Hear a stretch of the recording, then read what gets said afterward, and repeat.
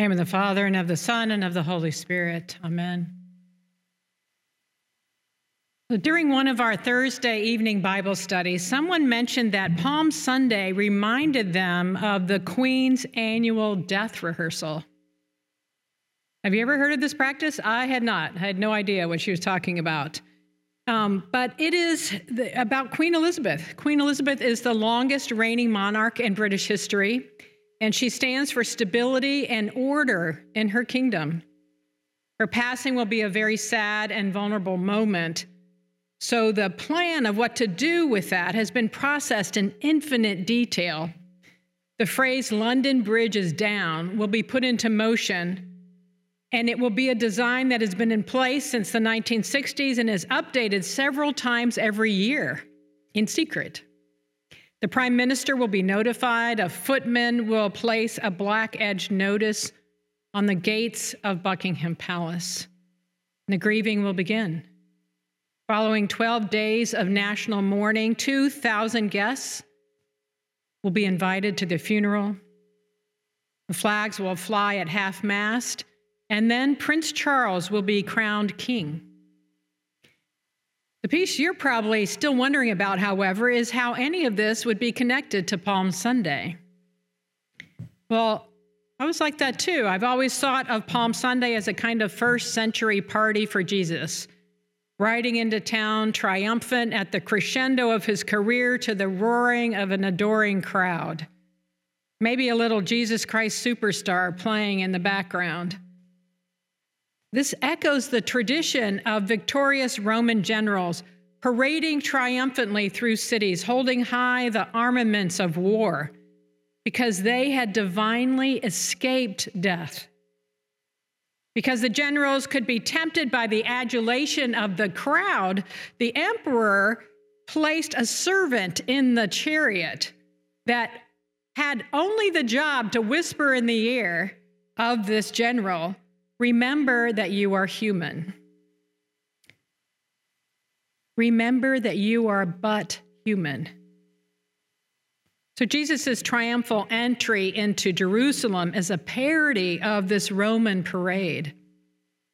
You know, when Ashley Gitchell shared a painting called "The Entry of Christ into Jerusalem" by Louis Félix Lhuillier from the 19th century at one of these Bible studies, I had a visceral reaction to the painter's version of Christ as a sitting duck, exposed in a way that I had never seen depicted before. The perspective of the painting is through the shoulders of all of the bystanders in the crowd, with Jesus in kind of a misty midground, riding a donkey that is so small that his robes cover the entire animal except for its head. Christ looks very vulnerable and alone in Lhuillier's painting. But this more closely follows Scripture, because as soon as Christ openly raised Lazarus from the dead, a price was placed on his head, which makes this open ride illogically risky. Jesus is allowing himself to be seen and tracked by those who will kill him. You know, the rehearsal of Jesus' death is called the Passion, and was laid out by the prophets in Scripture. Instead of "London Bridge is down," it is called the cross going up. Jesus had been sharing the details with his disciples for years, but they were disbelieving that the Messiah would die for his enemies rather than crush them with his right-handed power. It's an upside-down kingdom, this kingdom of Christ. His kingdom comes in death rather than in life. Jesus has the opposite experience of the queen or the Roman general. No chariot, no legions of soldiers. And he is the servant whispering to us, "Remember that you are but human," as he rides to his death, not away from it, for us. No, Jesus exposes his vulnerability in order to be with us in our vulnerability. This struck me so clearly this week. Jesus came for those who love him or ignore him, those who demand more from him or demand nothing, for those who think his life and death was hopelessly idealistic, and for those who think of him as a wise but tragic figure of history. There is much irony and paradox in this acted-out parable of how God comes to us in vulnerability and weakness, in death and infamy. It's so unexpected. So 2 stories came to mind when I was contemplating the unexpectedness and vulnerability of God's way of intervening for us. The first is a personal story.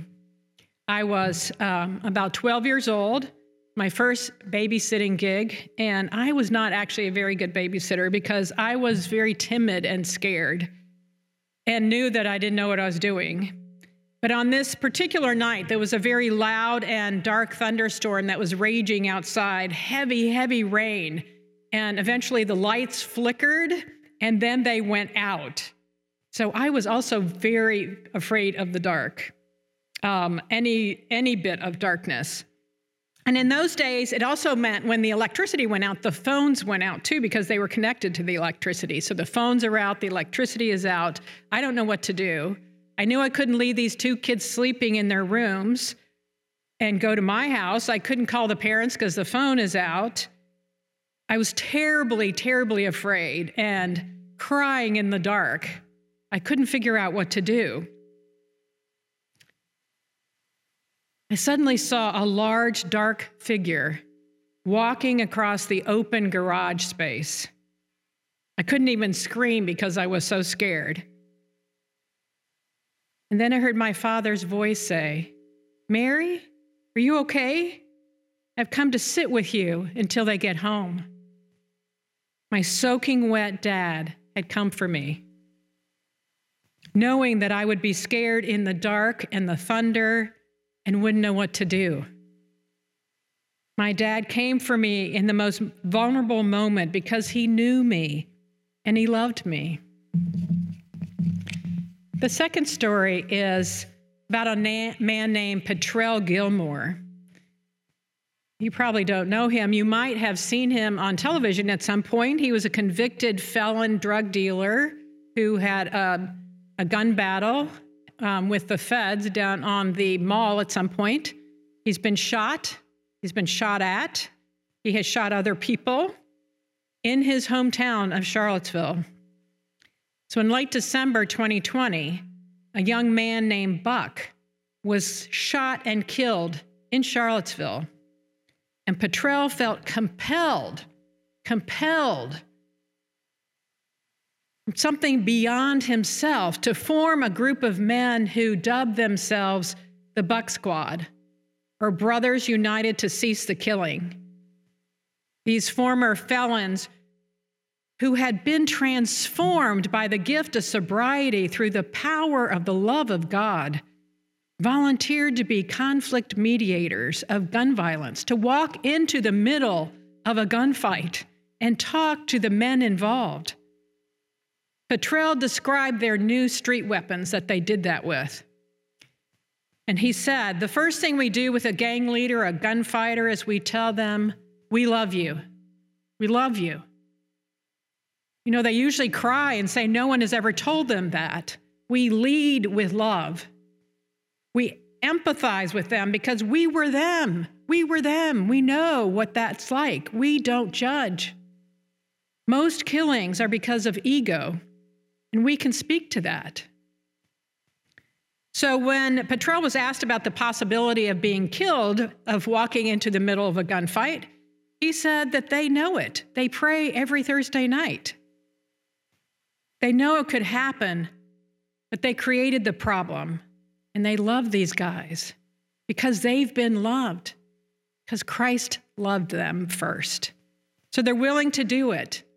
And he quoted Romans 8:28, "And we know that all things work together for good to them that love God, to them who are the called according to his purpose." The Buck Squad's vulnerability and love is palpable and powerful. and has changed lives because of the power and sacrifice of God, the love of Christ for us. We think of vulnerability as weakness. There are mass shootings, killer storms, savage viruses, screaming children, limping marriages, and demanding jobs that need to be juggled. We feel vulnerable enough. We don't want a vulnerable God who would come as a man riding a donkey instead of in a blazing chariot. The disappointment of the Holy Week people is our disappointment too. We would prefer Jesus Christ strong-arm our lives into order and predictability instead of arriving in humble love. But God chooses this way because his compassion and love are infinite, not finite. As David Lose reminds us, God chooses to meet us in our vulnerability, to accept us in our weakness, to love us in our unlovability, to redeem us amid our sin. We take Jesus' words about God and God's kingdom seriously, then we might grow more accustomed to God doing the unexpected. God just forgiving us out of love rather than demanding satisfaction first. God acting more like a desperate parent than an angry monarch. God reaching out again and again in love and mercy rather than exacting retribution. Jesus does not die, in other words, to make it possible for God to forgive us, but rather to show us that God already has forgiven us because God loves us. You know, my granddaughter asked me last month, I don't know where she gets these questions, but what the world would be like if Jesus Christ had never come to this earth to be with us. If there were no New Testament, no Christmas, no Palm Sunday, no Good Friday, no cross, no resurrection. What would we not know or experience? What would our lives be like? Well, the most obvious and jarring answer is that we would not know God because Jesus is the revelation of God, a walking, talking, loving revelation of God letting himself be seen and experienced by us. Eugene Peterson calls Christ the God revealer. And the reason for his death is clear. God rides to his death on that little donkey so that you would know that he loves you like that. God made himself vulnerable to the judgment of the world to prove that he loves you like that. The world cannot judge you.